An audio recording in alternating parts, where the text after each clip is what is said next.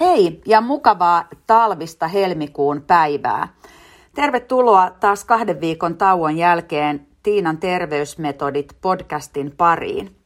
Tänään mulla on haastattelussa liikunta- ja hyvinvointialan yrittäjä Katja Lilja, jonka kanssa me keskustelemme hyvinvoinnista.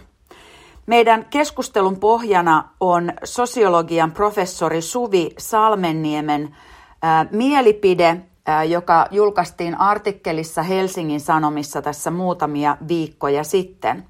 Professori Salmenniemi muun muassa sanoi, että hyvinvoinnin optimista on tullut aikamme vitsaus ja osa meistä ehkä tavoittelee liiankin hyvää elämää. Ja sitten toisaalta se, että kaikilla ei ehkä ole samanlaisia mahdollisuuksia siihen hyvän elämän tavoitteluun ja saavuttamiseen. Näistä asioista muun muassa keskustelemme Katja Liljan kanssa, joka tässä lankoja pitkin tulee Lapista tähän keskusteluun mukaan. Hyvää huomenta ja kiitos Katja, että käytät Lapin viikon ajastasi tähän haastatteluun. Mitäs sinne Lappiin kuuluu? Kiitoksia kutsusta tulla mukaan ja tosi mielelläni otin kutsun vastaan, olen kuunnellut näitä sun podcasteja ja tykännyt kovasti näiden sisällöstä ja Lappiin kuuluu aivan loistavaa, täällä on hienot talvikelit ja aurinko paistellut ja semmoista 10 asteen pikkupakkasta, tosi upeaa. Etätyöpistettä pidellä täällä, käydä vähän hiihtelemässä välillä ja jaksaa taas sitten tehdä hommia. Ja mä oon tosiaan täällä itse asiassa pitämässä pari tämmöistä jooga- ja movement viikonloppua. Että nämä on tämmöisissä ihan pienryhmässä kokoonnutaan. Meillä oli viime viikonloppuna ensimmäinen ja tänä viikonloppuna toinen. Ja sitten mä en siinä välissä nyt ole etelöitynyt, vaan on ollut täällä sitten nämä välipäivät myös. Kuulostaa ihanalta ja tämähän on niin kuin päivän trendi, että jos sun työ on semmoista, että pystyt etänä tekemään, niin sä voit istua sitten justiin vaikka siellä Lapissa ja sitten nauttia välillä niistä kaikista ihanista luontoliikuntamahdollisuuksista, mitä siellä Lapissa on. Tuossa mainitsitkin jo, että oot pitämässä siellä yoga ja movement koulutusta tai kursseja, ilmeisesti ihan tavallisille harrastajille. Esittelin sut liikunta- ja hyvinvointialan yrittäjänä, mutta kerro vähän tarkemmin, että mitä on tämän nimikkeen takana? Joo, mitähän tämän nimikkeen takana on? Voi luoja. Tässä iässä, kun alkaa olla jo muutama vuosi tehty asioita, niin sinne nimikkeen taakse alkaa kertymään aika paljon kaikenlaista. Mutta jos nyt yrittäisi jotenkin tässä kiteyttää, että miten tähän on tultu. Mä mietin, että ehkä vaatii semmoisen pienen niin kuin peruutuksen tonne nuoruusvuosiin asti. Yritän muistella. Anna mennä, kun et nyt ihan niin kuin 20 vuotta tai 30 vuotta kelaa, mutta silleen niin kuin, että päästään sitten tähän meidän hyvinvointiteemaan. Joo, no tosiaan mä oon aina ollut hyvin niin kuin liikunnallinen ja nauttinut monesta eri niin kuin liikuntamuodoista, että mulla ei ole mitään sellaista niin kuin yhtä yksittäistä, ei ole sellaista varsinaista kilpaurheilutaustaa tai muuta, mutta hyvin semmoinen niin kuin laaja intressi aina kehollisuuteen ja liikkeeseen ja kuntosalilla aloin käydä jo lukioikäisenä ja tanssia ja joogat, kaikki tämmöiset tuli mukaan, aerobikit ja sitten rupesin ohjaamaan ja hommasin erilaisia ohjaajakoulutuksia, tanssipedagogiikan erikoistumisopinnot jossain vaiheessa tein Jyväskylässä, opiskelin aerobik-ohjaajaksi, personal traineriksi nämä tämmöiset systeemit, mitä silloin pystyi tehdä ja sitten ne joogat ja pilatekset tuli siinä mukaan myös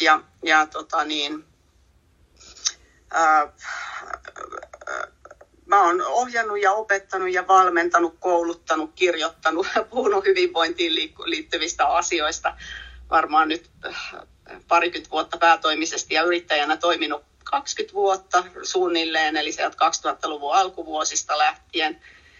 Ja hyvin monenlaista Kunto Plus-lehden liikunta-asiantuntijana ja toimittajana toimin 10 vuotta jossain vaiheessa. Ja olen tehnyt muutaman kirjan, semmoinen kuin Parasta aivoillesi oli meidän Kunto Plus-tiimiläisiä siinä mukana.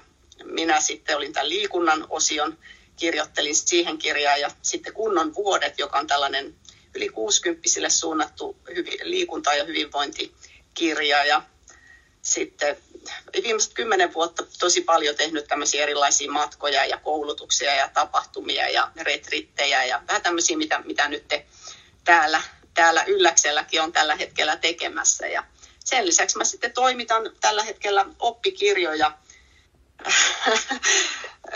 terveystiedon ja psykologia ja filosofia on nyt mulla. Ne on lukion oppikirjoja, että ne on semmoisia aika isoja mielenkiintoisia ryhmätöitä, projekteja myös.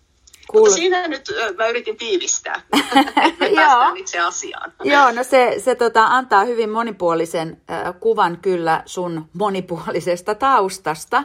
Ja tavallaan siitä, että sulla toi liikunta, jos mietitään niin kun ihmiset yrittää tehdä tai tekee ja harjoittelee elintapamuutoksia, niin näyttäisi siltä, jos mä teen tämmöisen pienen yhteenvedon niin kuin esimerkiksi omista asiakkaista, niin tuntuu, että semmoiset, joilla se liikunta on jollain tavalla ollut ihan nuoruudesta asti mukana elämässä, niin se sitoutuminen siihen liikuntaan on helpompaa kuin semmoisille, joilla esimerkiksi on ikäviä muistoja vaikka koululiikunnasta tai jostain aikaisemmasta kilpaurheiluurasta. Ja samalla mietin tuossa, että koska me ollaan muuten viimeksi tavattu, ja mä mietin, että voiko siitä olla niin kauan, kun sä pyysit mut mukaan tämmöiseen lajikokeiluun, ja me oltiin kokeilemassa tankotanssia. Muistatko sä Pasilassa jossain salilla? Kyllä, muistan Tiina oikein hyvin tämän tankotanssikokeilun. Kyllä mä luulisin kuule, että siitä on sen verran, että siitä on varmaan semmoinen 10 vuotta, mutta siellä me tankotanssittiin. Joo, ja oli hauskaa. Oli hauskaa, herra jestas, mä olin niin mustelmilla reidet sitten seuraavana päivänä ja niin sitten se oli mun mielestä jotenkin niin kuin entistä masentavampaa katsoa Oonan ihania videoita, missä hän kieppuu kaikissa mahdollisissa asennoissa ja on suurin piirtein isovarpaan varassa vaan siinä tangossa. Ja mä ajattelin, että miten toi voi näyttää noin helpolta, kun itse oli semmoinen ihan kuin olisi elefanttia yrittänyt puuhun saada. Se oli jumalattoman. Se lisää hienosti, kun pääsee kokeilemaan, niin se lisää sellaista tiettyä nöyryyttä ja oikeasti ymmärrystä siitä, että mitä nämä, jotka tietyn asian tekevät niin hienosti kuin esimerkiksi Oona tekee tankotanssi, niin mitä se vaatii, kuinka paljon harjoittelua se vaatii, että se kaikki keveys ja helppouden näkyminen siinä, niin siellä on paljon harjoitusta taustalla. Hirveästi työtä taustalla, joo. Okei, no mutta mennään sitten, kyllähän tässä on jo sivuttu tätä hyvinvointiasiaa oikealta ja vasemmalta, mutta tämä professori Salmenniemi muun muassa väitti tämmöistä, että ihmiset on kadottaneet yhteyden itseensä tässä valtavassa hyvinvoinnin metsästyksessä, niin mitä sun mielestä on hyvinvointi? Miten sä kiteyttäisit hyvinvoinnin? Se on kyllä laaja ja liukas termi, mutta jos sitä nyt lähtisi jollain tapaa tässä miettimään, niin mä ajattelen, että siihen niin kuin, tietenkin tälleen niin kuin perinteisesti ajatellaan, että siihen hyvinvointiin kuuluu 3 ulottuvuutta, että siinä on tämä niin kuin terveys, sitten olisi tämmöinen niin kuin materiaalinen aspekti, että materiaalinen hyvinvointi ja sitten tämmöinen niin kuin koettu hyvinvointi ja elämänlaatu. Että nämä on ehkä ne, miten sitä useimmiten lähestytään. Mutta sitten tietenkin, kun näitäkin kaikkia kolmea lähtee niin kuin avaamaan, että mitä se on se terveys ja mikä on riittävää materiaalista hyvinvointia ja mitä on riittävää koettua hyvinvointia, niin se meneekin paljon kinkkisemmäksi. Mutta ehkä mä lähtisin ne on hyviä termejä tietenkin ja niitä voi käyttää tosiaan apuvälineenä varmasti, kun näitä hyvinvointiasioita analysoi ja miettii. Mutta jotenkin mä ajattelisin, että siihen hyvinvointiin, niin siihen liittyy voimakkaasti myös tämmöinen niin kuin itsetuntemusasia. Kun sä sanoit just tästä että siitä hyvinvoinnin tavoittelusta, että siitä tulee jotenkin sellainen, että me hukataan enemmän itsemme siinä hyvinvoinnin tavoittelussa, mutta se jotenkin sen pohjana täytyisi olla jollain tapaa se itsetuntemus, että sulla on niin kuin jotenkin semmoinen grippi siihen itseesi, mikä sulle on mielekästä ja siihen liittyy myös niin kuin jotenkin halua ja kykyä huolehtia itsestä ja muista ja jotenkin siihen hyvinvointiin liittyy mahdollisuus tehdä myös ihan tavallisia niitä arjen asioita. Että se ei ole niin kuin mitään niin kummallista. Se ei ole aina jotenkin, että hyvinvointi on sitä, että mä jotenkin teen jotain ekstriimiä asiaa, jotain kummallista, joka poikkeaa mun arjesta, vaan se on jotenkin sitä, että se tavallisten arjen asioiden tekeminen on, mä sanon nyt nautinnollista, eihän se nyt ole sellaista nautinnollista tietenkään koko ajan, että mä jotenkin onneni kukkuloilla, mutta sillä tavalla, että mulla on semmoinen hyvä perus jotenkin fiilis siellä alla. Mutta myös sitten tietenkin, että niitä arjen asioita liittyy siihen niiden tekeminen, siihen hyvinvointiin, mutta sitten toisaalta myös semmoisten itselle merkityksellisten asioiden tekeminen, että niihin on sitten myös aikaa. Että mulla on aikaa jo semmoisiin asioihin, joilla mä ikään kuin nostan vähän itseäni sen arjen yläpuolelle. Mutta ne ei niinku tarkoita, että ne erityisemmät asiat on jotenkin sitten parempia tai tärkeämpiä. Ne vaan luo ehkä sellaisia niinku mukavia uusia ikkunoita tai tiloja siihen arkeen. Ja jotenkin se hyvinvointi olisi semmoista eräänlaista hyvää fiilistä, perustunnelmaa, joka jotenkin tulee semmoisesta, että kokee, että mä oon oikeassa paikassa ja teen niitä asioita, jotka koen olevan merkityksellisiä itselle tai maailmalle.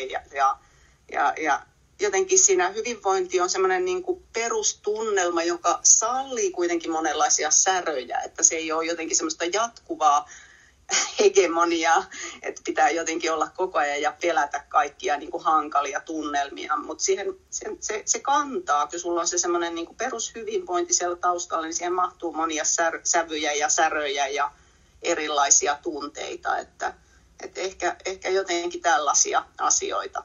Joo, ja varmaan just toi, että kun hänkin siinä artikkelissa sanoi, että meillä on tämmöinen onnellisuusvelvoite, että ihmiset hakemalla hakee asioita, jotka vois tuottaa sitä semmoista hyperonnellisuutta ja että elämä olisi jatkuvasti onnellista ja somessa tulee paljon peukutuksia ja näin, mutta sitten todellisuudessa niin kun se elämä on aikamoista niin kuin vuoristorataa, että välillä ne ylämäet on vähän isompia ja sitten tulee mukavaa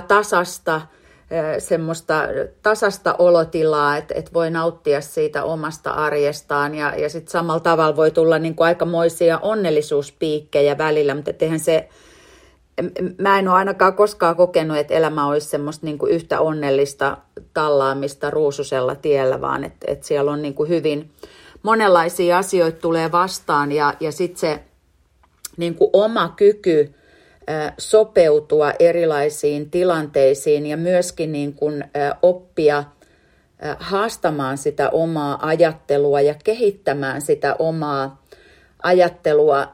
Mä oon tässä aikaisemminkin todennut näissä lähetyksissä, että mä oon aivan hurmaantunut Esa Saarisen luentoihin, joista nyt viimeinen, hänhän jää eläkkeelle tuolta Aallosta nyt tänä vuonna. Ja mä oon kerran ollut Pafoksella seminaarissa ja vaikka hänellä toistuu niin kuin paljon ne samat teemat, mutta musta siellä on ihan hirveän hyviä ajatuksia niin kuin juuri toisten ihmisten huomioimisesta ja siitä, että kyllähän sä nyt niin kuin voisit välillä vähän haastaa sitä sun ajattelua ja ehkä sä nyt voisit välillä vähän ajatella välillä toistepäin, esimerkiksi niin kuin hyvinvoinnista tai onnellisuudesta, että sulla ei ole niin kauhean tiukat rajat siihen sun elämään, että sä niin kuin sallit itsellesi enemmän asioita. Ja siitä vähän niin kuin aasinsillalla päästään seuraavaan ajatukseen tai kysymykseen, että mikä on niin kuin riittävä määrä hyvinvointia ja mistä ihminen, niin kuin, mistä voisi niin kuin todeta, että no nyt mulla on tässä niin kuin kaikki asiat hyvin, että nyt mun ei tarvitse pyristellä enää enempää. Joo, mä ehkä niin kuin ajattelisin jotenkin, että se niin kuin, ylipäänsä jotenkin, että ajattelee, että mun pitää jotenkin niin kuin pyristellä kohti sitä hyvinvointia, niin jotenkin siinä on jo jotain niin kuin sellaista kummaa. Siis mä ilman muuta olen sitä mieltä, että niin kuin hyvinvointiin kuuluu sellainen, että me haastetaan itseämme, me ihmiset, niin kuin, että siinä on sellainen niin kuin kehittymisen ja itsensä kultivoimisen aspekti kuuluu myös siihen hyvinvointiin, että sä et niin kuin passivoidu ja jotenkin jättäydy kaiken sivuun katselemaan maailmaa, mutta jotenkin niin kuin sellainen ajatus, että sä niin kuin pyristelet jotain, että tavallaan ehkä tässä tullaan sellaisiin asioihin, että mitkä asiat niin kuin sua niin kuin motivoi kohden sitä, että onko ne just niitä jotenkin ulkoisia motivaation asioita, jolloin sitten tulee helposti semmoista pyristelyä, että esimerkiksi ne liikunnalliset tavoitteet on jotenkin ulkoa asetettuja ja sä et niin kuin löydä sitä sisäistä motivaatiota siihen asiaan, sä et löydä sitä sisäistä nautintoa siihen asiaan. Eli mun mielestä tavallaan, niin kun sä oot löytänyt niitä niin sisäisen motivaation asioita siihen sun hyvinvointi, siihen niin hyvinvoinnin kehään, niin silloin sä ikään kuin olet jo perillä. Eli sä oot niin kuin aina siinä että ei ole tavallaan niin kuin mitään, mitä sä voit lisätä. Totta kai sä voit niin kuin aina niin kuin juosta vaikka paremmin maratonin tai syödä vähän terveellisemmin. Ne on tietenkin sellaisia niin kuin tärkeitä nyansseja siellä, mutta silloin kun sä jotenkin motivaatio, että sä et niin kuin tavoittele niitä jostain niin kuin ulkoapäin, vaan se on enemmän semmoinen niin kuin kokemuksellinen tila se hyvinvointi, niin silloin sulla on niin kuin tavallaan sitä aina tietyllä tavalla jo riittävästi. Mutta sitten sä voit vielä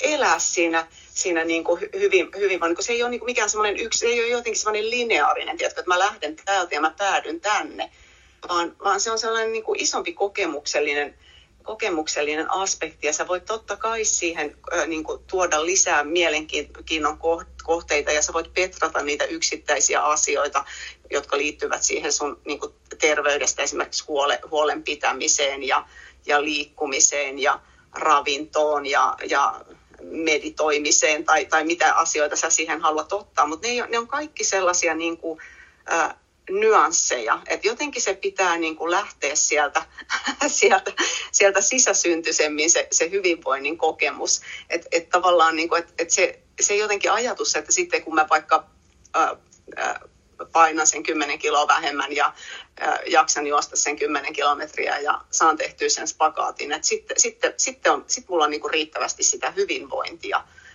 Niin se ei kuitenkaan mene niin, että se on hienoja asioita, hienoja tavoitteita, aivan upeita juttuja työskennellä niiden asioiden eteen ja kohentaa sitä elämänlaatua niissä puitteissa.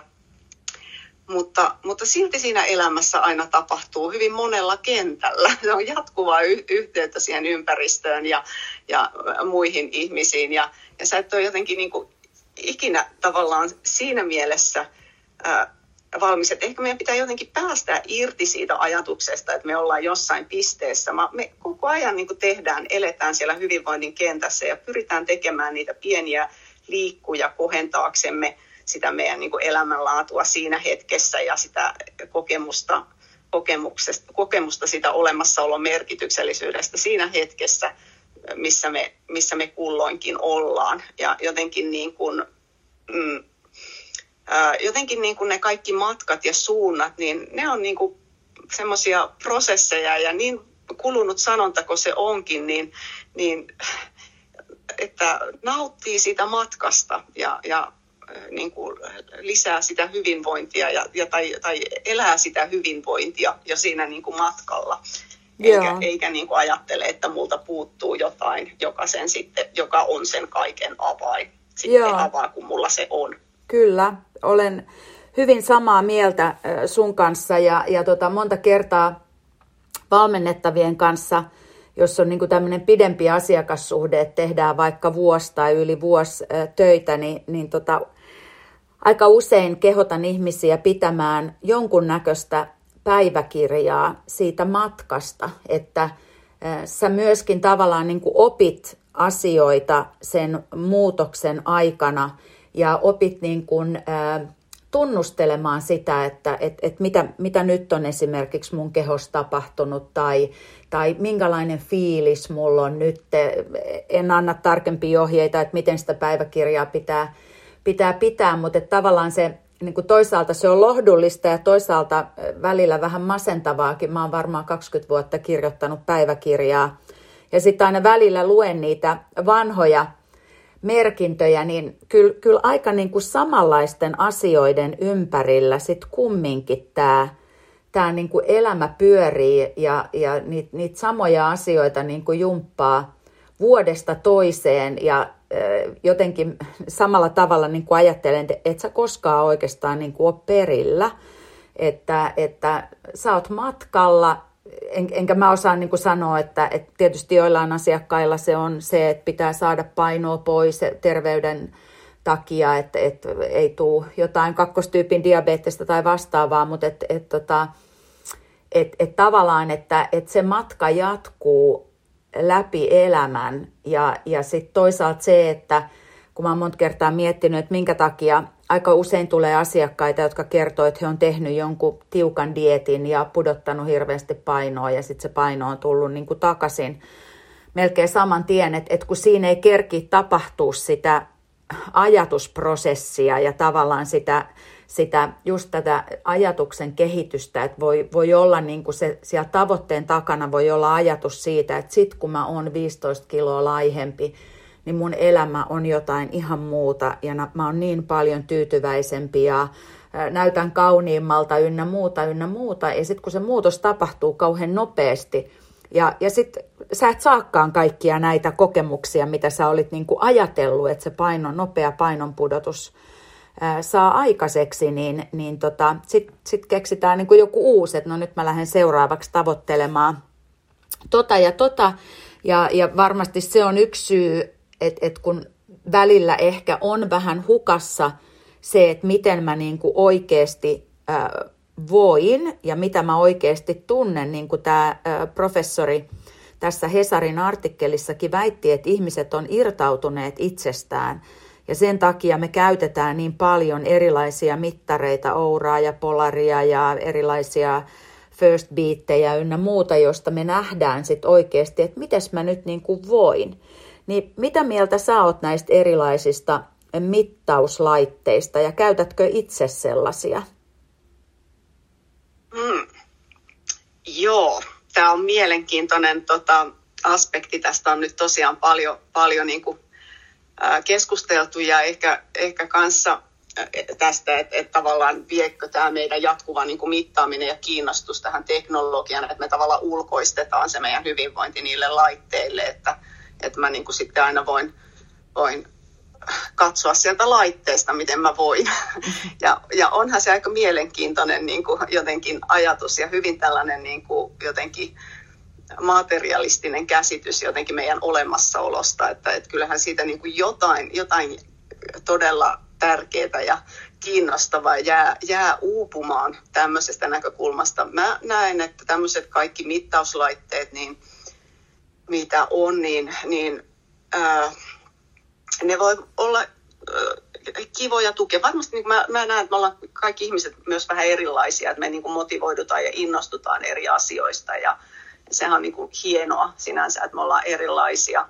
Ja jos joku niin kuin saa siitä niin kuin motivaatiota esimerkiksi muuttaa nukkumisrytmiään toisenlaiseksi tai jättää alkoholin käyttöä vähemmäksi, kun seurailee sieltä Ourasta niitä nukkumiskäyriä tai tykkää käyttää siellä lenkeillään sitten sykemittaria mukana. Mun mielestä ne niin kuin ilman muuta voi toimia sellaisina niin kuin inspiraation lähteinä ja innostajina, mutta se, että jotenkin niin kuin sillä niiden laitteisiin nojaamalla niin kuin ulkoistaa sen oman kokemuksellisen sfäärinsä, niin se on mun mielestä semmoinen vähän jännittävä ajatus, että jotenkin niin kuin niiden laitteiden käyttämisen ohessa niin kuitenkin säilyttäisi sen kosketuksen myös niihin omiin tuntemuksiinsa ja ehkä välillä niin kuin pitäisi myös taukoja niiden laitteiden käyttämisessä, että laittaisi ne sivuun ja tunnustelisi sitä, että okei, että mulla on nyt sitä dataa siitä mun nukkumisesta, mutta miltä tämä nyt niin kuin sitten tuntuu ja millaisilta mun päivät tuntuu näiden nukuttujen öiden jälkeen. Tai opettelee tuntemaan niitä omia sykealueitaan ilman sitä sykemittaria. Että mä tiedän nyt, että mä liikun sillä peruskestävyysalueella. Tämä on ehkä, miten mä oon itse, silloin kun personal trainerissa opiskelin, niin silloin varmaan 2000-luvun ihan ensimmäisiä vuosia taisi olla, niin ensimmäisen sykemittarin, niin silloin hommasin ja onhan se ilman muuta valmennuksessa hyödyllinen apuväline ja silloin mä käytin sitä jonkin aikaa, että tunsin niitä, että tavallaan tutustuin niihin omiin sykealueisiin ja muuta, mutta mä huomasin jo silloin, että mä aika hyvin tunsin niin kuin mun omat juttuni. Mä tiesin, milloin mä menen vauhtikestävyysalueella ja tasan tiesin, milloin ollaan maksimikestävyysalueella ja siellä ei kovin kauan edes olla ja milloin ollaan peruskestävä. Mulla oli jo silloin aika hyvä niin kuin grippi siitä ja mä sitten niin kuin jotenkin niin kuin itselleni jotenkin se menee vähän sellaisena kausina, että mä sitten hetken aikaa sen käytin, mutta ne jäi siitä pois ja olen jatkanut sillä omalla kokemuksellisuudella. Jotenkin ehkä sekin sellainenkin, että sit sä voit vähän niin kuin vertailla, että mikä se sun grippi siitä on, että sä on vähän sellaista alusta. Mä puhun nyt niin kuin tietenkin tämmöisistä tavallisista ihmisistä, peruskuntoilijoista. Mä ymmärrän, että sitten kun mennään ihan huippu-urheilun maailmaan esimerkiksi, niin siellä on erilaiset niin kuin tarpeet ja tavoitteet ja se treenaaminen voi olla ankarampaa, niin silloin voi olla tietenkin, että sä tarvitset sitä tarkempaa dataakin välillä sieltä. Mutta niin kuin peruskuntoilijana ja tällaisena tavallisena ihmisenä, niin ehkä niin kuin sillä tavalla, mutta missään nimessä jotenkin se, että mä mittailen niillä, niin se ei saa jotenkin tulla sen kokemuksellisuuden päälle.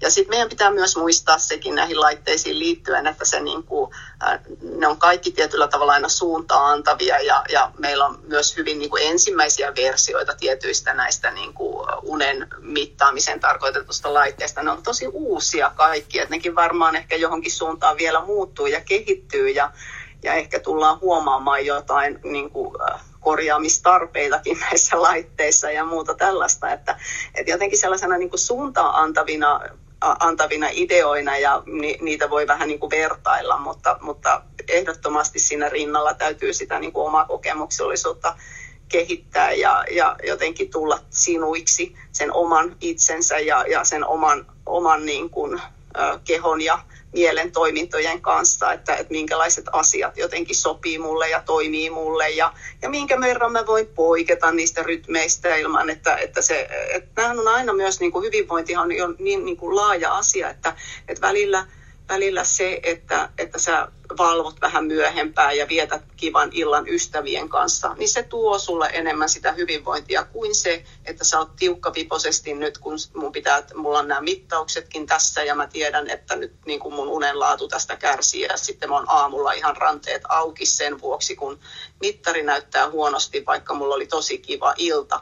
Että tavallaan niin kuin kaikkihan voi mennä just yli, että tavallaan niin kuin oppii sitä niin kuin oman kokonaisuuden tunnistamista ja semmoista tiettyä rentoa suhdetta siihen elämään, eikä sellaista niin kuin hysteeristä kaiken mittaamista kaloreiden ja kellojen ja sykkeiden ja sykevaihteluiden, Joo, kyllä.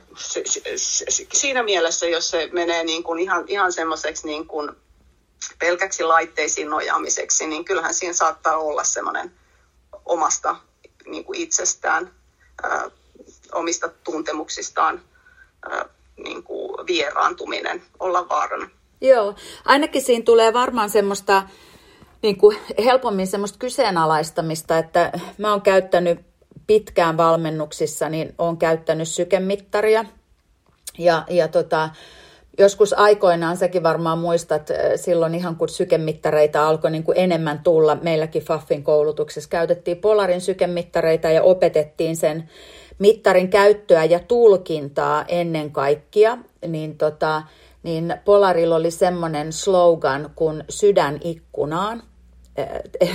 Just toistepäin, ikkuna sydämeen.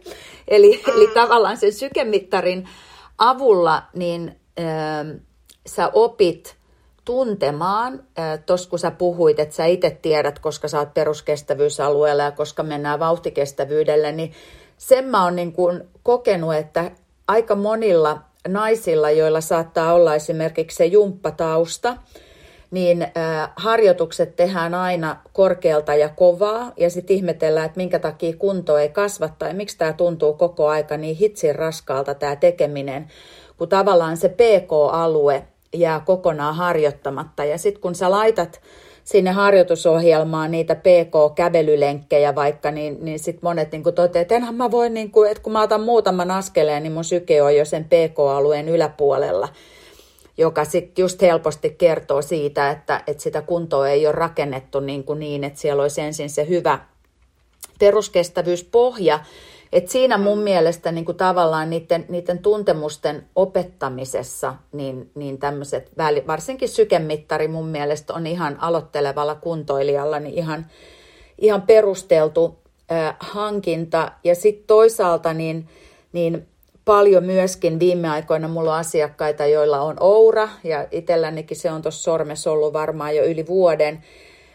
Ja sitten on muutamia applikaatioita, joita käytetään, jotka esimerkiksi tarkkailee leposykettä ja sykevälivaihtelua, niin sitten se justiin, että käydään tätä keskustelua, että okei, nyt mun sykevälivaihtelut ja leposykkeet näyttää todella optimaalisilta, että miltä se tuntuu kehossa ja tavallaan, että mitä mä oon tehnyt tässä aikaisemmin, jotta mä oon saanut tämmöisen tilanteen aikaiseksi, jota mä ehkä tavoittelen.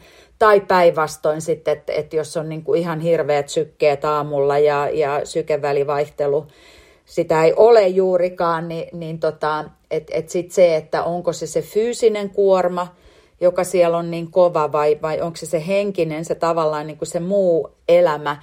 Et jotenkin mä oon kokenut, että näiden välineiden avulla ja mittaamisen avulla niin on saanut vähän enemmän niin kuin semmoista konkretiaa, koska aina välttämättä ihmiset ei ihan heti itse osaa niin kuin sanottaa sitä, että miltä se treeni esimerkiksi tuntuu tai onko tullut tuloksia. Et sitten joskus tämmöisten niin kuin mittareiden avulla niin saadaan vähän sitten niin kuin sitä kosketuspintaa helposti siihen.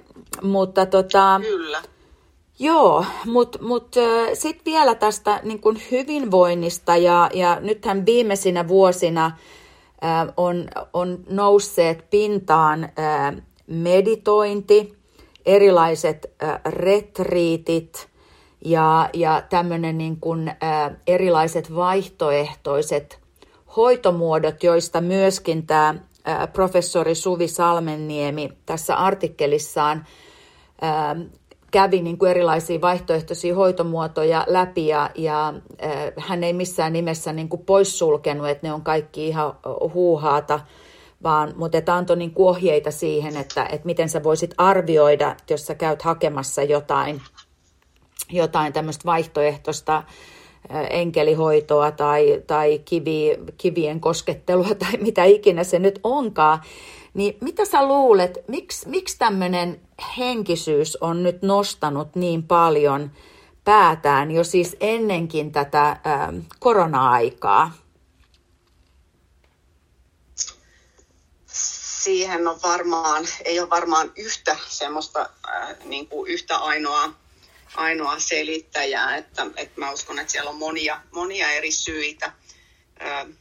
Ensinnäkin mä aina ajattelen nyt näin, että yksi sellainen pointti, jonka heti tähän kärkeen, että mä en itse asiassa tiedä, siitä puhutaan nyt paljon enemmän ja meillä on nämä kaikki sosiaalisen median väylät, että jotenkin asiat leviää hirveän niin kuin nopeasti ja kaikki tulee tietoiseksi. On ihan niin kuin ennenkuulumattomat väylät levitellä erilaisia terapiamuotoja ja markkinoida enkeliterapioita ja kiviterapioita, että onhan tämä niin kuin aivan eri tolalla kuin oli muutama vuosi sitten, että varmaan tämmöinen niin kuin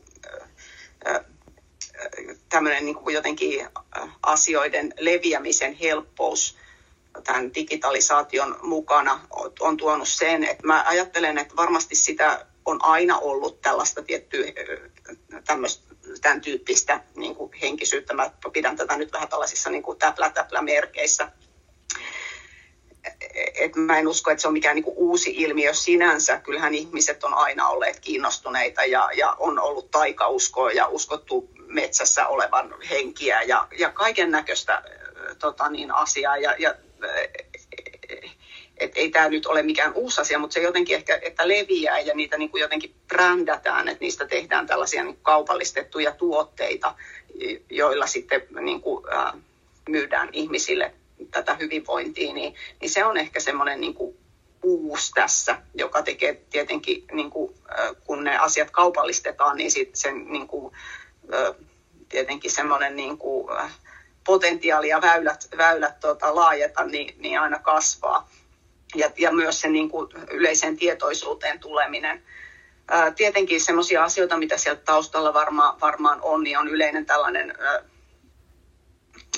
muuta kuin tämä digitalisaatio, joka mahdollistaa, mutta tämmöinen niin kuin yleinen tämmöinen sekularisoituminen, eli niin kuin, maallistutaan, että jotenkin irtaunutaan niistä perinteisistä uskonnoista, jotka ehkä aikaisemmin ollut niitä meidän kannattelijoita, ja sitten keskitytään tällaiseen niin kuin jotenkin sekulaariseen henkisyyteen, maalliseen henkisyyteen, jossa niin kuin tämä oma henkilökohtainen kasvu ja tämmöinen sisäisen rauhan ja merkityksen ja jotenkin tämmöisten syvempien sisäisten ulottuvuuksien etsiminen tulee niin kuin tärkeäksi.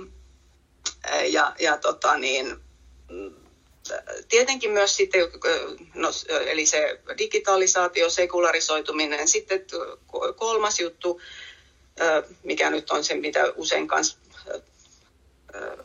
mainitaan ja ollaan niin kuin useista lähteistä tulee esille, niin on tämä tämmöinen niin kuin nykyajan sirpaleisuus ja hektisyys. Jotenkin tämmöinen, eletään hirveän tämmöistä aistiärsykkeisessä maailmassa ja jotenkin niin kuin semmoinen kiireisyys ja muu, että sitten tarvitaan jonkinlaisia tämmöisiä niin kuin rauhoittumisen ja pysähtymisen paikkoja ja tyyntymisen tiloja ja sitten niitä ehkä haetaan näistä, että tämä voi olla yksi asia. Ja sitten tietenkin ihan siis sellainen myös asia, että meillä on enemmän niin kuin tutkimusta myös sitten tämmöisten niin kuin mindfulness- ja meditaatioharjoittelun ja joogaharjoittelun niin kuin, niiden voimasta. Että on niin kuin tutkittu, että ne tehostaa keskittymiskykyä ja suorituskykyä ja sitten tämmöiset niin kuin jotkut harjoitteet on saanut myös semmoista vähän niin kuin välineellistä arvoa, että jopa niin kuin työpaikoille tuodaan tällaista mindfulness-harjoittelua ja että sen avulla sitten saadaan paremmin keskittyviä ihmisiä ja jaksavat sitten tehdä myös sitä työtään. Että varmasti siellä on niin kuin monenlaisia asioita taustalla. Ja tietenkin myös sitten ihan sellainen niin kuin vapaa-ajan lisääntyminen osaltaan, että on mahdollista osallistua tämmöisiin retriitteihin ja muihin, että pystyy tehdä tämmöisiä viikonloppupoikkeamia ja muita. Että kyllähän meillä niin kuin vapaa-aika on niin kuin lisääntynyt ja myös tietenkin tämmöinen niin kuin erilaiset työjärjestelyt mahdollistaa sitten sitä, että ei ole niin kuin kiinni siinä arjen pyörityksessä samalla tavalla jossain tietyssä paikassa, että pystyy sitten lähteä vaikka jonnekin Intiaan, ottaa sen tietokoneen ja mennä sinne sitten kuukaudeksi meditoimaan ja tehdä sitten vähän samalla etätöitä sieltä. Että se on varmaan niin kuin monenlaisia asioita ja tietenkin sinne tuohon samaan koppaan nyt niin kuin satoi hyvin monenlaisia asioita, että mä nyt puhuin hyvin, hyvin yleisesti tämmöisestä niin kuin uushenkisyyden genrestä. Mm-hmm. Joo ja mietin semmoista asiaa, mitä pikkusen kanssa sivuttiin tuossa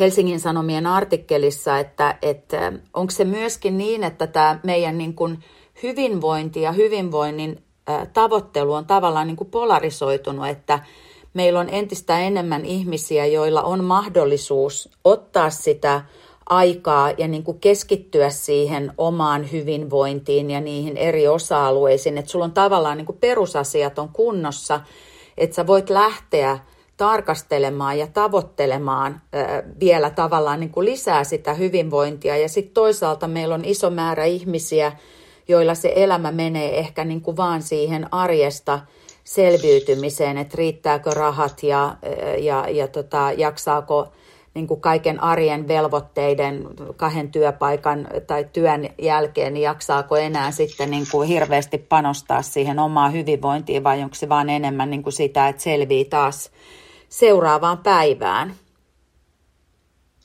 Kyllä, ihan varmasti on tätä polarisoitumista, että se on tosiaan kaikki eivät suinkaan meditoi ja juokse retriiteillä. Että ihan varmasti tässä on tietynlaista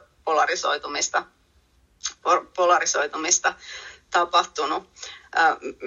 Mietin muuten vielä tuohon liittyen jotenkin, että mikä tässä on. Mä mietin yksi asia kanssa, mikä on semmoinen niin kuin jotenkin, että me ehkä ei arvosteta ihan samalla tavalla niin kuin semmoisia materiaaleja. Me arvostetaan koko ajan, on tullut lisääntynyt ehkä tällaisen, niin kuin, mikä on lisännyt näiden meditaatioiden ja muiden suosiota, niin henkisyyden, niin me jotenkin enemmän käytetään siellä niin kuin tietenkin polarisoituneet, että kaikki eivät käytä näihin palveluihin, mutta ne, kenellä on jotenkin ne aineelliset raamit siellä kutakuinkin kunnossa, niin ei ehkä ole niin kiinnostuneita enää sen aineellisen hankkimisen lisäämisestä, vaan pikemminkin tendenssi on päästä eroon niin kuin turhasta aineellisesta, ja me käytetään enemmän aikaa ja rahaa tämmöiseen niin kuin aineettomaan hyvinvoinnin luomiseen nykyään, eli kaikenlaiset tämmöiset elämysmatkat, ja tämä on niin kuin vähän samaa ehkä asiaa, että me haetaan niitä elämyksiä,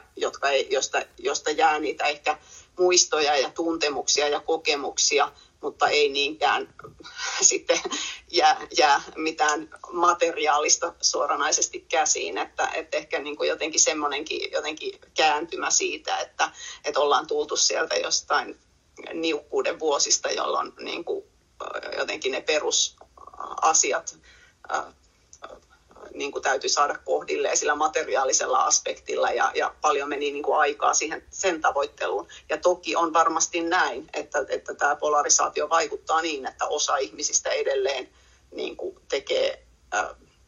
käyttää kaiken aikansa sen niin kuin materiaalisen perustan aina uudistamiseen ja uusintamiseen päivästä toiseen, että pärjää.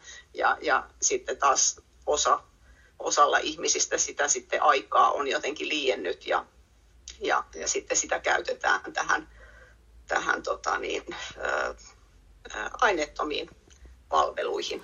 Joo, ja sitten varmaan uskon, että tämä korona-aika on myöskin niin kuin haastanut monen ihmisen ajattelua siltä kantilta, että vaikka sulla olisi niin kuin kuinka paljon sitä materiaa ja esimerkiksi taloudellista vaurautta, niin sä oot ihan samassa, no tavallaan, että ehkä ihan sulla on ehkä mahdollisuus ostaa terveyspalveluja eri tavalla, mutta tavallaan, että kaikki me ollaan niin kuin yhtä polvillaan tämän koronan edessä ja sitten tämmöinen niin kuin yli vuoden jatkunut eristäytyminen ja tapaamisten rajoittaminen niin on niin kuin kans tehnyt sen, että tuntuu, että oikein niin kuin janoaa sitä, että pääsisi näkemään kavereita ja juttelemaan ja nauramaan ja viettämään. Että jotenkin tuntuu, että elämä on niin semmoista, niin kuin, että mä ainakin henkilökohtaisesti olen jotakuinkin lopettanut näiden koronauutisten lukemisen. Siis kyllä katson aina niin kuin viralliset suositukset tällä alalla, kun liikunta-alalla kun toimii, mutta tavallaan niin kuin ne kaikki muut ylimääräiset, että onko nyt rokote niin tai näin tai oliko nyt joku asia, mikä joukkoaltistuminen tai joku tämmöinen, että kaikki se ylimääräinen sälä jotenkin, niin mä en semmoista niin kuin jaksa lukea enää ollenkaan. Ja sitten yksi asia, mistä on puhuttu myös paljon, niin on tietysti tämä niin kuin ihoikävä, että ihmiset kaipaa kosketusta ja yksi mun ystävä, joka toimii urheiluhierojana, niin hän sanoi, että on ollut hänelle niin kuin, että asiakkaita on tullut ihan valtavasti ja moni on sanonut sitä, että hieronnassa on niin kuin sentään se kosketus, että jos kaikki hygienia-asiat on ok, niin hieronnassa on uskaltanut käydä, että varmasti tämä niin kuin pidemmällä aikajanalla niin tulee näkymään tulevaisuudessa. Toivottavasti ei ihan hirveänä ihmisten pahoinvointina, mutta varmasti tällä on niin kuin oma merkityksensä siihen, että nämä tämmöiset ehkä henkistyminen ja niin kuin muiden asioiden ylösnostaminen kuin vaan se, että saanko mä ensi viikolla uuden iPhone ja tuokse mulle nyt sen onnellisuuden tunteen, niin varmasti tämmöiset asiat vielä niin kuin vahvistuu. Kyllä. Kuule Katja, sun kanssa on ollut todella mukavaa ja mielenkiintoista keskustella. Kerroppa vielä, että mistä sut löytää ja sun palvelut löytää tuolta sosiaalisen median puolelta? Facebookissa ja Twitterissä ja tuolla Instagramissa Lilja Katja. Olen siellä ja sitten mulla on Facebookissa myös mun yrityksellä eli Balanssi Training. Löytyy myös oma sivu siellä ja sitten mun ihan nettisivut www.balanssitraining.com. Ja Balanssi Training yhteen ilmeisesti. Sieltä löytäisi. Joo, mä laitan vielä tonne muistiinpanoihin podcastiin, niin pistän sun yhteystiedot sinne kaikkien näkyville. Katja, mä haluan... Mulla on vielä yksi semmoinen, minkä mä tuossa, kun me puhuttiin tuosta hyvinvoinnista ja onnellisuudesta, minkä mä vielä loppukaneettina ehtisin sanoa tähän. Joo, sano ihmeessä. Jos on ok. Toi liika, niin kun me puhuttiin tästä hyvinvoinnin tavoittelusta, mä jotenkin unohdin tämän asian sanoa, mutta ihan tutkitustikin niin sellainen, että jos me liikaa niin yritetään juosta sen onnen perässä, niin se tekee tutkimusten mukaan meidät tyytymättömämmiksi. Eli jotenkin se tyytymättömyys, että mä yritän koko ajan jotain enemmän, niin se estää sitten siitä niin kuin kokemuksesta ja nykytilanteesta ja sitä prosessista nauttimisen. Eli sillä onnella on vähän ja hyvinvoinnilla tavallaan semmoinen tendenssi, että se juoksee pakoon, jos sitä niin kuin liian hanakasti yrittää niin kuin tavoitella ilman, että nauttii siitä prosessista ja siitä hetkestä. Hyvä pointti. Oikein hyvä pointti. Ja hyvä loppukaneetti. Niin. Ajattelin. Joo. Kiitos Katja paljon sun ajasta ja ajatuksista ja sä varmaan vedät siellä sivakointivälineet jalkaan ja lähdet hiihtämään, jos sun työ antaa sulle pienen tauon, että pääset hiihtämään. Onko tänään suunnitelmislenkki? Tänään ehdottomasti tuossa iltapäivällä mä yhden online joogan tässä kohtapuoleen vetelen ja sitten mä lähden vähän hiihtelemään ja sitten vähän istun koneella ja illalla meillä sitten on täällä pienryhmäharjoitus. No niin, eli pikkusen vapaa-aikaa ja sopivasti työtä siihen päälle. Kiitos vielä kerran Katja ja oikein hyvää viikonlopun jatkoa. Kiitos samoin.